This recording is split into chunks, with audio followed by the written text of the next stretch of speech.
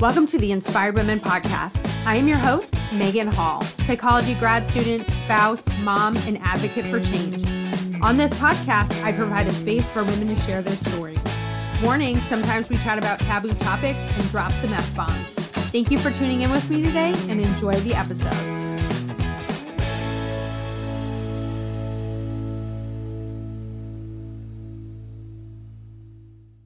Hey everybody, today I'm here with Ronita. Ronita Overton is an author, rapper. By the way, you're the first rapper I've ever had on the podcast, so that's really cool.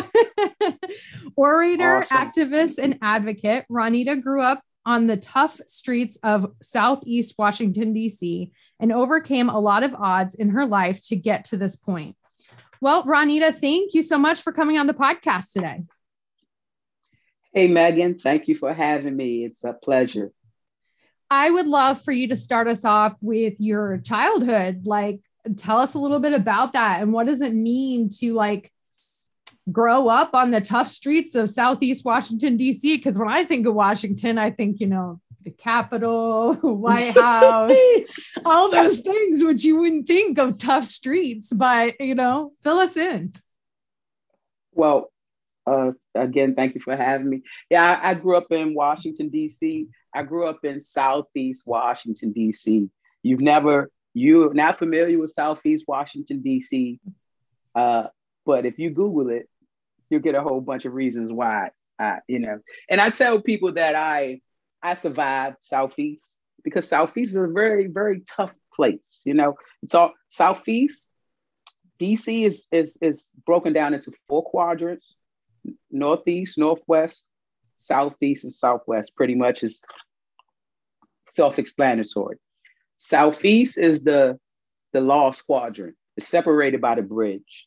Southeast was farmland in early times, and then it became the suburbs in late, I guess, 1800s or something. The great abolitionist Frederick Douglass built his estate in Southeast. Oh, wow. Now, Southeast is a beautiful place. It has the best views of town. From Southeast, I can see the monument, the 4th of July, fireworks, so it's a gift and a curse. But Southeast is a really tough place. It's a lot of poverty. It's a lot of just depression. It's a place where you want to get out or you want to get sucked in. Mm-hmm. That's it, So I grew up there, and it was challenging because even though I grew up in an impoverished environment, I was always educated. Thank God to the DC public school system. When I was growing up, they had this lottery. They had this. It was like an open policy, so it didn't matter which neighborhood you lived in. You could go to school across town. Oh, so wow. my mom was a single mom. And my uncle, he lived on the good side of town, not too far from Capitol Hill, which you're familiar with. And in the Navy ship or the Navy Yard. Where is that located? Because I've been there. That's about 10 minutes. Listen, DC is a very small place. The Navy Yard, from the Navy Yard, you can walk across the bridge now, and then you're in Southeast. But now Southeast is all gentrified. So it's like Georgetown. You've ever heard of Georgetown? Gotcha. Yes. Starbucks and coffee shops and outdoor seating. But there was none of that when I grew up. It was like not Skid Row, but you don't want to get off on certain places without some protection. Yeah. It's inner city, tough inner city. I grew up here. I educated in DC public schools. What I did after college wasn't an option for me. I couldn't afford it, and I didn't apply for scholarships. I had a person that was going to pay for my college, and unfortunately, he got murdered. Wow. Right. So that changed the trajectory of my life, and I signed up for the University of the District of Columbia. I went there for 1 semester, but I didn't feel challenged. I felt like I was in high school. I didn't feel like this was going to be the ticket to get me out of poverty. Yeah. So I did what most people from urban neighborhoods don't do. I joined the military. I enlisted into the Army, right? And that was the best thing for me. It was a culture shock, you know. But I mean, I would compare it to college. It's almost like college. You go, you learn a wealth of information and different skill sets. You get to interact with a whole bunch of people from all walks of life, all walks of life, all nationalities. So the Army was the best thing move for me. And it prepared me for when I returned to the DC area, because I did 4-year enlistment in the Army, and then I came back and I started pursuing a career in the corporate arena. So I guess that's my little spiel. So my spouse also had some military experience, and we've had a lot of military affiliated people on the podcast. Either they've been in the military or their spouses or things like that. So it's a no joke sort of thing. People don't realize, like, they break you down and they mold you. And, did you have any struggles while you were in the military? Did you deal with any issues? Well, like I said, to be completely honest, I come from an urban environment. DC is now very, it's more diverse. Mm-hmm. But prior to maybe 1990 or early 2000s, DC was known as the chocolate city. It's like a mecca. This is a mecca for African-American people. Mm-hmm. And African American people that have stature, because so in DC, the mayor is Black, chief of police is Black. You see yourself in these people. When you go out, the higher ups at the government are Black, So when I went into the military, it was a culture shock because I had never been around so many other ethnic groups in leadership positions, because in school the principal was Black, and so that's just how DC was. So the Army prepared me for diversity. That is one of the best things I learned in the Army, because I had friends that were from places that I had never even heard of before, Hawaiian Islands and Samoan, and my roommate was from Belize. I had never heard of Belize. I didn't know what that was. To me, the islands was Jamaica or Bahamas. So I had so much experience. I have a bunch of Hispanic friends. They taught me Spanish. So the Army was the best thing for me. It gave me a lot of discipline, a lot of structure, a lot of courage, and a lot of self-esteem. I still carry those tools around today. And my friends say, "You're militant, Ra." And I say, you know what? I am.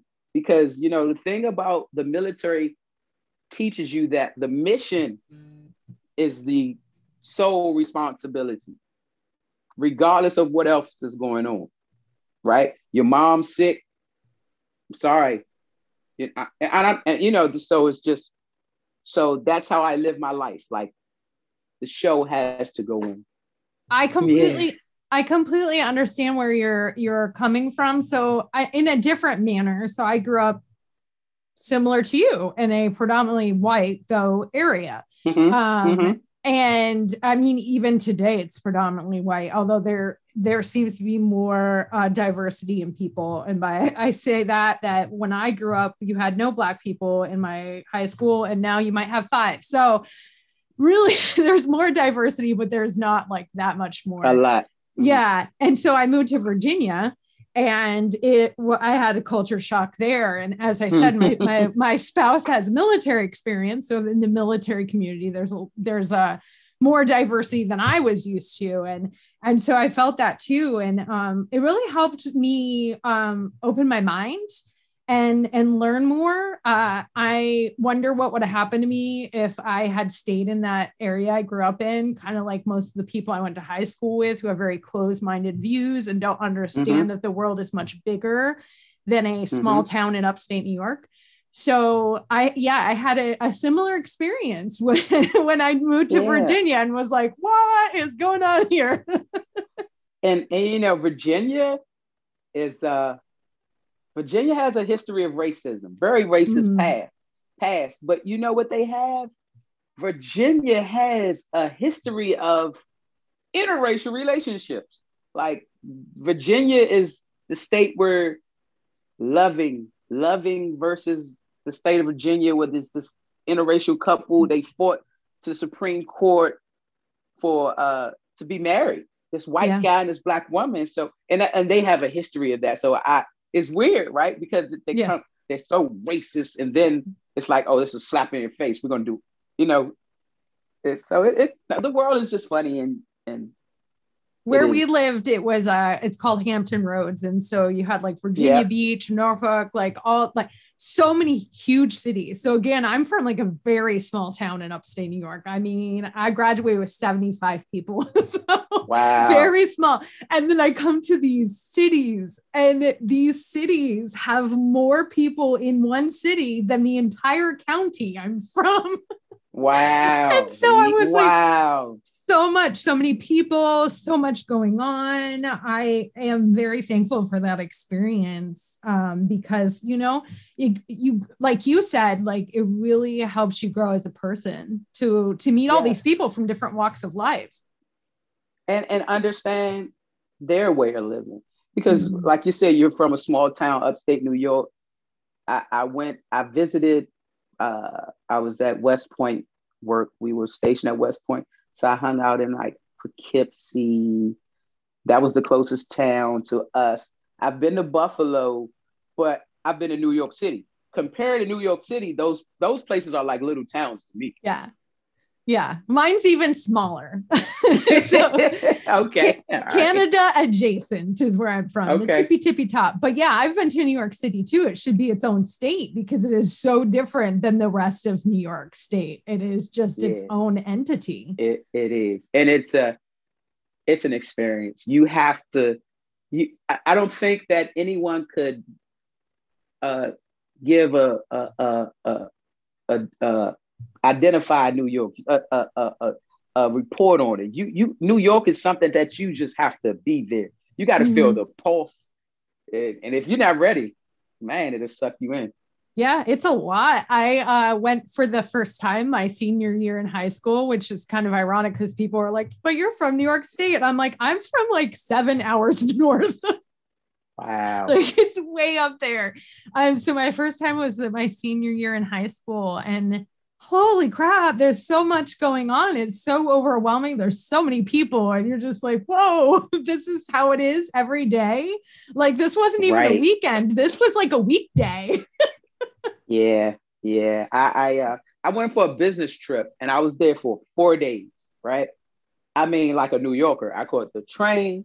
So they have the subway. I caught that. Then something happened with the subway. So my coworker said I need to get on the Long Island, some other subway monorail that they have. And I caught that. And it was just get off. I got to walk to work. It's just like it's almost like a movie. It's going so quick. And yeah.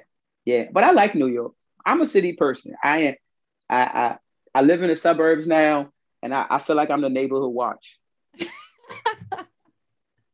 See, I'm the opposite. I'm from super rural. So when I lived in Virginia, I was like felt so out of place. And now we live in Connecticut and like a relatively small town, but we're close to a small city. So like access to the things. And I'm like, oh, I miss this so much. Yeah, it's interesting. So the military gave you a lot of experience and you went into corporate. What did you do in corporate? Why are you traveling? What are you doing? Well, I did 4 years in the military. I got out and I pursued in the military. I was a medical supply specialist. Gotcha. When I got that transition to the, regular world as logistics, supply chain management. And I've been working in that arena, which is now government property, personal property management. I've been doing that since I got out of the military. For the last 25 years, I've been doing that. Recently, in March, I walked away from my big time corporate job. I had a job a few blocks from the White House. I could literally walk out of my office and be at the White House in 5 minutes. And I thought that was my dream job. Great benefits, great career, no stress. And then all that changed. The job became very stressful. A division shut down. I had been tasked with a bunch of taskings that was not my responsibility. But me being a team player, I was willing to adjust and jump in. But the responsibility kept mounting. And I was telling my manager that, hey, this is way too much. And then one day he called, chastising and reprimanding me about some things that I had already told him that was overwhelming me and I couldn't handle it. And I just resigned. Wow. But, so I walked away from a 6-figure job, mid-range, not like 99,000. I'm talking mid, close to 150. Yeah. And I didn't have a plan. I didn't have a bunch of money saved up, but I had enough. I didn't wake up that morning and say I'm going to quit. I thought that I was going to retire from that job. That's the only job I worked at that long. I worked at that place for 10 years. And I thought, hey, I guess I'm gonna hang out here. And then the trajectory changed. So that's that. Was that a difficult decision, or was it like, you know what, my mental well-being is more important, I'm out? Yeah, it was definitely that, because I'm a thinker and I'm a planner. I've never, ever left a job without having another one, meaning literally I am resigning this day and in 2 weeks I'm starting another one. Right. That has been my play. Even when jobs I don't like, I would tough it out. But I didn't, I had enough. And what I realized once I quit and I decompressed, I said that I had been stressed out a long time. But again, I'm from Southeast. Southeast conditions you to keep on pushing. You cannot give up because you don't want to go back to being poor. So prior to me quitting that job, I was in a very bad car accident. I couldn't walk, right?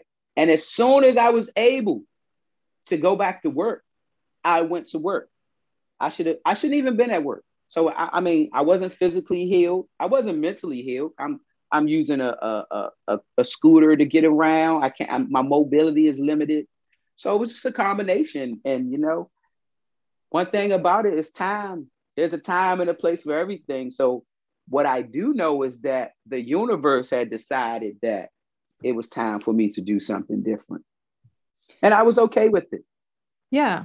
So if this corporation had wanted to hold on to you, for those that might be listening who might work in the corporate world, what would have been ways that they could have remedied that to retain? Obviously, you were somebody that did a good job. You've been there for 10 years. What would they have had to change in order for you to stay? Well, I'm going to be honest, because this is an Inspired Women's podcast. Yes. And we want to inspire people, right? And the corporate world is designed to protect the corporation. As long as you are doing what they need, and it's just like the military, and it's not affecting their mission, you're a good employee. I have been a flawless employee. I've never had a writing up. I've never been reprimanded. I've done everything by the book. But the one time when the corporate world, my job changed my duties and assignments. Now they hired me to do one thing, right, and I've been doing that great. So this other thing that I'm doing is to help out the team, So, but it's tricky because I was a director. I could have said, no, I don't want to do that. That's not my area expertise. That's not my arena. So what I would encourage people to do is that if there's something that is not in your contract, that is not in your scope of work, then be confident and be assertive to tell your manager that I'm not comfortable with completing these tasks. I don't have the correct skill set for these tasks. But I was at a higher level and I was really trying to be a team player. And clearly me being on a team wasn't that important. Because Yeah. I mean, I had been there for 10 years. I had got all these accolades from the president of the company every time because I was responsible for sending these big reports to the Department of Labor, and we had this big contract. Oh, I was hailed as, we get on the phone with the government is threatening us, and I would know all the regulations and the laws, and the government would have to back down. They love me. They come down from the higher office that I've never met these people. Oh, you're Ronita Overton. And then when I said, hey, I can't do that, that job's too much. They said, well, you're going to do it, or you're going to have, and I said, I'm not going to do it. And I'm going to say this, I'm Black, right? And the corporate world wasn't designed to have people of non-white people in higher positions. As long as you are a low worker, if you're the trash guy, if you're the mailroom guy, if you're the delivery guy, you're a great person. But when you're starting to, level out with these higher up people, and you may not look like them or fit the description of who they assume should be in certain positions, Mm-hmm. you're going to be, you're going to be, I don't know the word I want to use, but Held to different standards. There you go. Thank you. That's exactly what it is, So, and I've been in this game for a long time, and I see people of color and people of non-white people. There's no other way to say it. And I, at my job, the treatment of white people is different. Like, I have been telling my manager repeatedly that this was too much, right? Mm-hmm. Now, there's a white woman that works at my job, and when she gets upset about anything that they tell her, she goes into rants. She curses people out. She uses profanity. Nobody better not talk to her. Then she won't come to work. She needs a personal day off. Oh, and you know what they say? Oh, that's just Tammy. Yep. But the one time I say that I can't do this, where I'm from, we call that the slave mentality. I was getting off the plantation. There's no other way for me to say it. No, I mean, you're being honest. I'm for this. Can you go? Okay, I am being, I was thinking about, should I say this? But that is the truth. The corporate world for people that are not white is like a plantation. You are a good worker as long as you're doing what they want. But if at any point, you have a question, you can't question authority. Oh, no. So stand for what you believe in, because the thing about me quitting the job was this, Megan. I know that I can get another job. They have a bunch of jobs out there with my name on it. I just looked over there the other day. They got jobs that I can do with my eyes closed. I don't even need to interview. I can show up and I know I can take care of it. So that confidence that I have in myself is the reason why I walked away from that job. Now, I got some friends. We're in the same pay rate, not in the same. We work in corporate environments that we do different things. Mm-hmm. And my homegirl makes more than me. She was making like $200K. She makes $200K. And I told her what happened. And she said, you know what, Ra? That's my nickname. She said, I commend you, because there's no way I would have done that. There's no way I would have walked away from that job. It paid me too much. I would have bit my tongue, and I would have did what I had to do. And I don't, that's her morals and principles, but my morals and principles wouldn't allow me to, because I knew that I had done the right thing. And when I do the right thing, I'm going to stand on the side of right, even if it's not the side that everybody thinks. And that's just how I live my life. I look at things from a different lens. That guy, Antonio Brown, are you familiar? He just quit. Okay, no. NFL player. Antonio, okay. NFL player. Something happened on the sideline. He took off his jersey. While they are playing a live game on national TV, NFL. Something happens with him and the coach. This guy took his jersey off, threw it up in the stand, and walked off the field mid-game. Wow. And everybody said, Antonio is crazy, and this, that, and the third. And you know what I said? Yes, Antonio, he has freed himself because I have worked in those environments, passive aggressive environments where, they push you right there to the limit, but they know the limit because if they go over it, then they have, but it's a mental game. And when you're in a place when you don't see a lot of people in leadership, it's uncomfortable. Everything that you say is challenged, is ridiculed. Yeah. I go into a meeting, I gotta make sure that everything on my notes is tight and there's no misspelling, nothing incorrect. But Johnny comes to every slideshow he has, looks like he needs hooked on phonics. Everything is misspelled.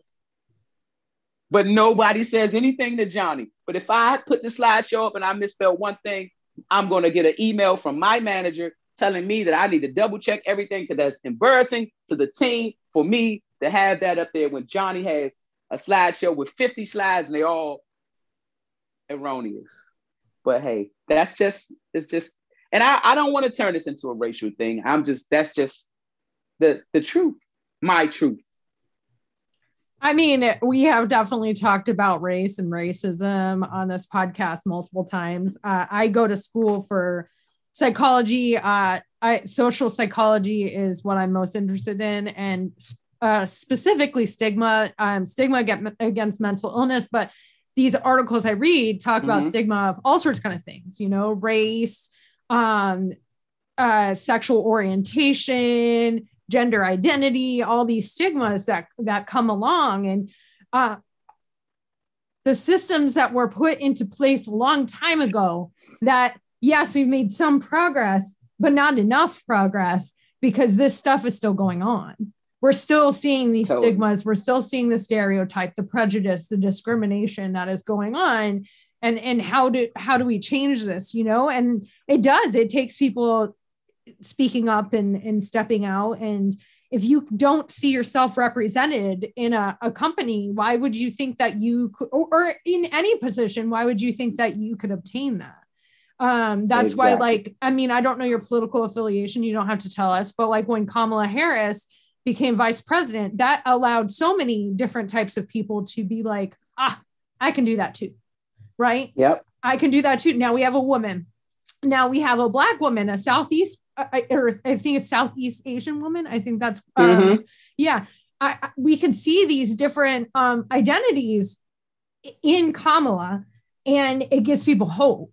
Like even a friend of mine who is a staunch Republican, she posted about how she had her daughter watch the inauguration, and she got a lot of flack by other people she knows, but she was like, I want my daughter to know that a woman can do this job. Because now you're seeing that a woman is in this position and you could do it. And that goes for any organization that, if you don't see yourself represented, then it's harder to see yourself as a going higher up, but also it allows other people to not see you as going higher up, that you're at a place if you reach a certain level because people like you don't. Yep. That is it. That is it. And the thing about America overall, right? I was having a conversation with a person, and he said something, and it resonated with me, right? Because I am an advocate for therapy. I've been through a lot of traumatic things. Me too. Right? We all are trying to heal from something, or should be healing or working on it, right? So I am a big advocate for therapy. And my buddy is an advocate for therapy. And he said that, he said something. He said that the reason why America, we haven't had atonement for everything that's going on. I'm not going to say slavery, everything. Yeah, there's a lot. All the injustice, right? Because America, for one, doesn't want to acknowledge right? Slavery, the institution of slavery, right? Think about it. The Jewish people, they got the Holocaust Museum. They got all this stuff. They got reparations. They have been acknowledged that they have been treated badly. America doesn't want to acknowledge that, right? America doesn't want to acknowledge, like people say, slavery ended, whatever date that they say, transatlantic slavery, right. meaning that they didn't go to Africa to bring people back anymore, right? But what they left out, right, is, yeah, that ended in 18, whatever, 70 or 6, whatever year, 1776, whatever year they got these years, right? But after they ended that, and then they have records that they still went over, and, you know, they got records for the last group of slaves that came to South Carolina or somewhere, and way after they wasn't supposed to stop. But you know what they did? What they did was they created slave farms on the plantation with the slaves that they already had. So they made it people with their parents and their cousins. And, you know, they had this thing where they put a brown paper bag over your head so you would know that you were having sex with one of your relatives. So they bred people like animals and sold them around the country. They don't want to acknowledge that. Even in the history books right now, one history book, they were saying that they changed the whole word of slavery, saying, yeah, in Texas, something else to workers or something like that. And I'm just like, no. Yeah. So as people want to not acknowledge it, and they want to whitewash it. That's a word that is used, right? And it, in a corporate environment, racism is very, it's white people didn't talk to me at my job. I'm telling you, this guy was the corporate lawyer. Me and him went to Potbelly every day. 2 people behind this guy never spoke to me. And then one day we had a big meeting with the government. He's counsel for the job. And they're talking, and all the higher ups are so nervous. So I let the government say, and then I said, well, per regulation this and regulation that and this, because they had all these rules that we had to do it, all these timelines, and I just gave them the information. Do you know this guy that I had went to lunch with, not lunch with, me and went to Potbelly every day for 2 years. After that meeting, this guy came downstairs. Oh my God, I didn't know you were Ronita Overton. I didn't know you were this smart. I didn't know. Sir, you see me in here every day. So you whatever, you knew that I worked for this company, but you didn't think that I was worthy of even saying hello to your fellow man. So that's almost like a form of PTSD, because when I left out of my house, I was one way. When I got to work, I had to be someone else. And then when I get off, I go back to my regular living, but I still got to put on this armor to go ahead. And yeah, I got paid a lot of money. I did, cool. But it wasn't worth my peace of mind because I quit. Yeah. So what have you been doing since you quit? Man, I quit, right? And when I quit, and I had started writing my manuscript. I started writing my novel. I had the outline, and while I was working in the daytime, I would be writing at night, you know? And, you know, to be honest, leaving that job was in the back of my mind. It just wasn't that early, because my friend and I had already started a trucking company. So we were in the process. I'm writing my novel, and we're doing everything to get the trucking business off the road, off the ground.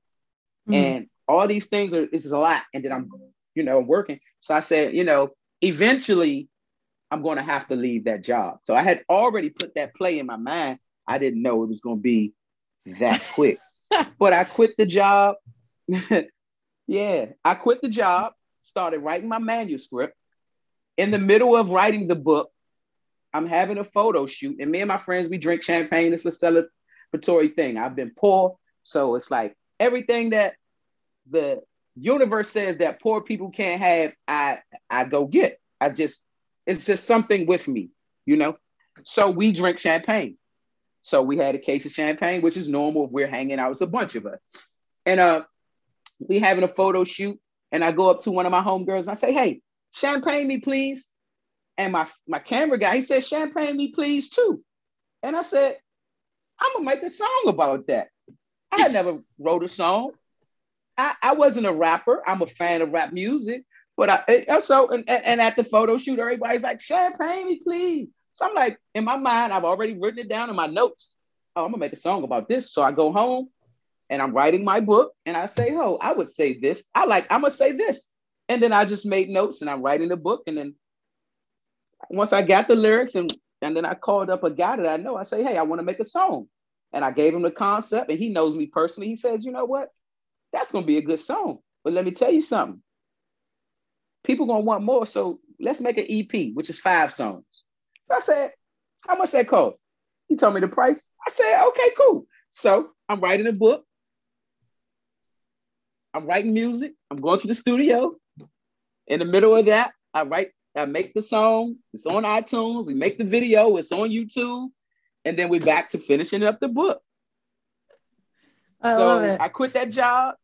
Yeah, I quit that job in March. 6 months later, I had a book out and music on streaming platforms. Now that should be an inspiration to anybody, right? Yeah. What about the trucking company? Job. What's going on with the trucking company? We're still getting some paperwork and logistics, but we're working on it. That is enough. You know, it's a lot that goes to get with getting on the road. And the industry is booming. You know, the trucking industry is going to be the wave for, for the next couple years. You never know what's going to, but right now, you see Amazon, every truck outside is delivering something.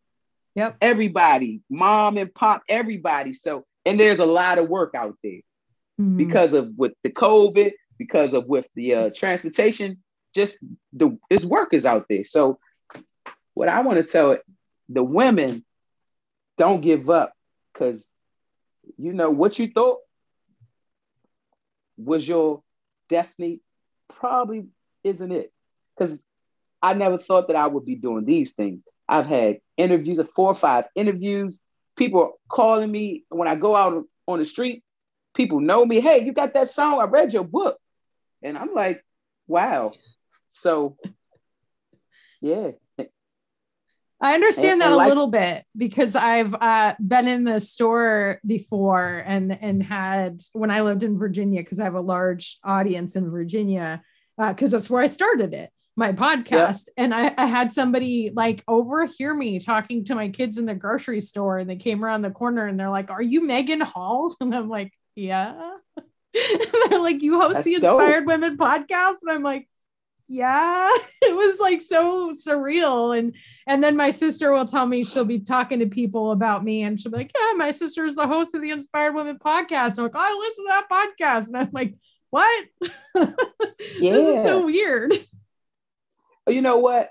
Podcasts, well, I am the type of person that I don't like to work in a quiet environment. Yeah. So I want to have music on, the news on. But when I worked at the job, I would listen to a bunch of different podcasts. And that was just my thing. It's just, but I like information. Yeah. I like news. I like to be in the know of different subjects. So podcasts are a great way to discover. Yeah. But you got to have a special skill set, right? To listen intentionally with the podcast, because you'll miss it if you're not really paying attention. Yeah. Yeah. That's, I listen.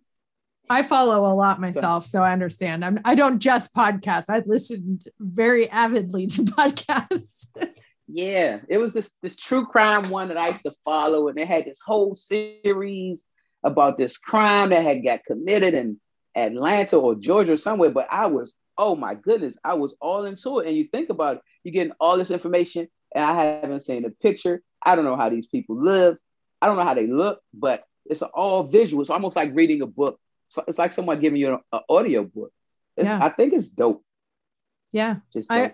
My spouse listens to audiobooks, and he's like, isn't it the same as podcasting? I'm like, no, podcasting's more conversational.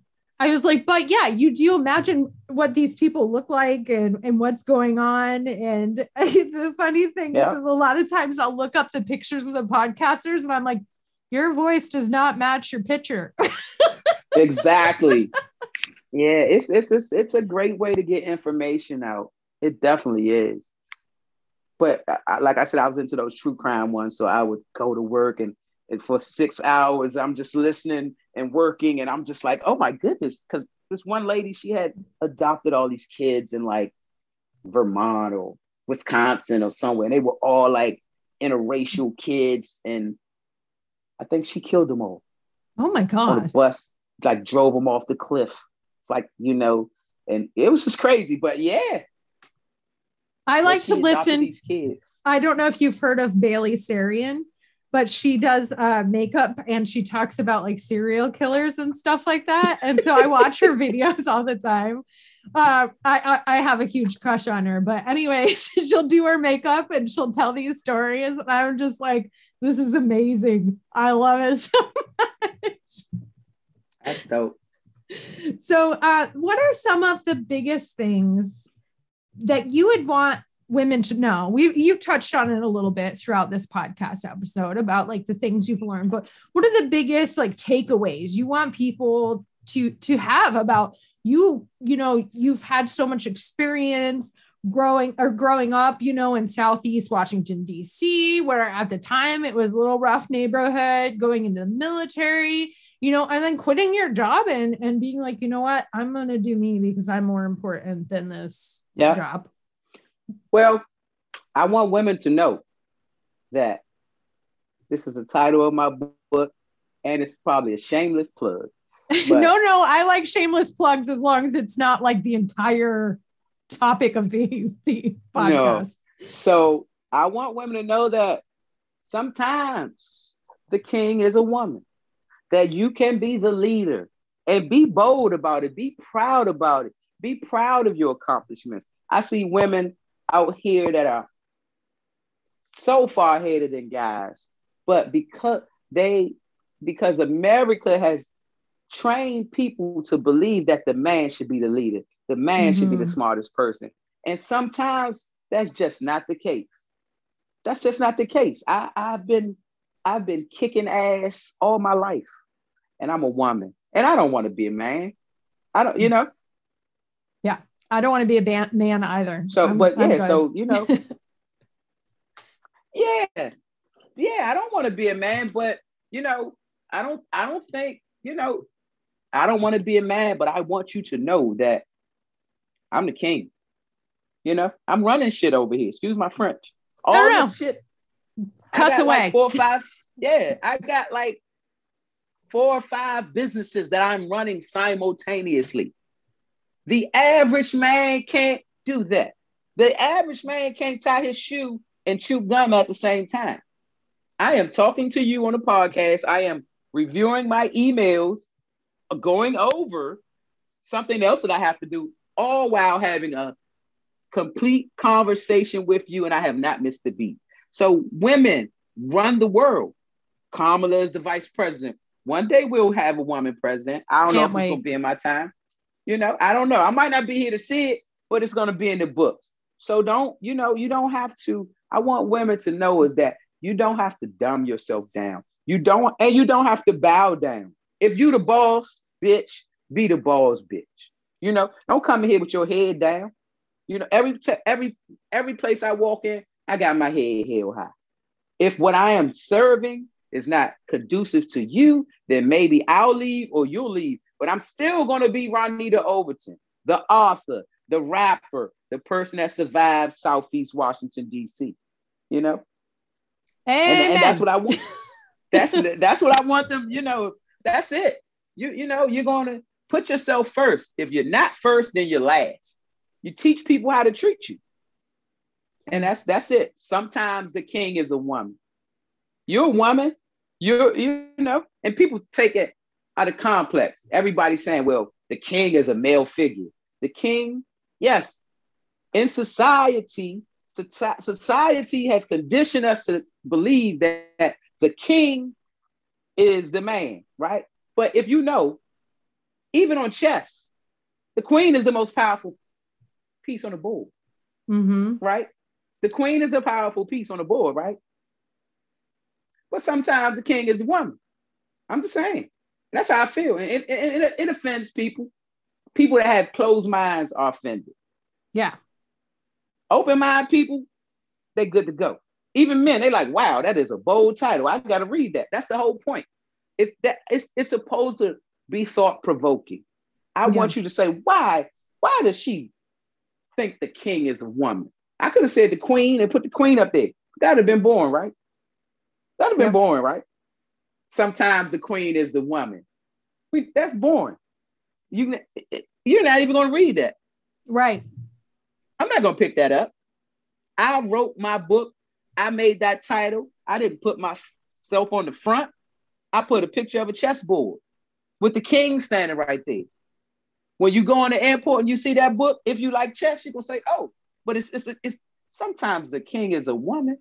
Let me pick this up and see what this person has to say. I'm a reader. But that's how I feel. I'm the king. I run all this stuff. I run this whole conglomerate, 4 or 5 business, own a couple properties. Man, a lot of men can't do that, you know. And I love guys. I'm not talking bad about. I'm not nail bashing at all. But I'm just saying, most guys can do one thing: go out there and fix the car. He can do that. But if you call him between him fixing the car and say, can you run to the store because the baby needs some milk? He's going to break down. You know I can't do that. You told me to fix the car. What you want me to do? You want me to be at 2 places at one time? Right? A woman ain't going to do that. She's going to put that shit down. She's going to get in the car. She's going to go get the milk, bring it back, put it in the goddamn baby bottle, shake it up, feed the baby. She might put the baby in the stroller and come fix the goddamn car with the baby sitting right there. Right? Right. And the world expects you to do that as a woman. You don't get no days off. If you got a kid, you need to get Johnny to school. You need to get to work. You need to figure out lunch. You need to figure out dinner. You need to figure out laundry. Shit, my sister called me. Oh, she got a laundry list of responsibilities over there. She got a damn husband. Oh, she say he don't know how to do nothing. She got to tell him what to do. Baby, I'm sick. When I get sick, I call the doctor. Her husband, my hand been tingling for 3 days. Why are you sitting here if your hand's tingling? You should be at the urgent care. But men don't even have the wherewithal to think of that. Oh, I'm going to wait to see if it tingles for 3 more days. Right? Am I lying, Megan? Right? Oh, man. A guy will sit right here. A guy will sit right here. I mean, finger almost is green, everything. He keep washing it, thinking it's going to get better. So, yeah, that's that. I love it. And you usually at the end, I'm like, what do you want to leave the audience with? And I feel like you just did it. So that was the, what would you like to leave the Inspired Women audience with? Like, that was great. Well, Ronita, awesome. We are up on time. Thank you so much for coming on the Inspired Women podcast today. Thank you so much for having me. This was very light and enjoyable conversation. Thank you for being a part of the Inspired Women audience. If you enjoyed this episode, please leave us a rating and review. And don't forget to share this out with somebody who could use some inspiration today. Tag us at Inspired Women Podcast, both on Facebook and Instagram. Have a great day.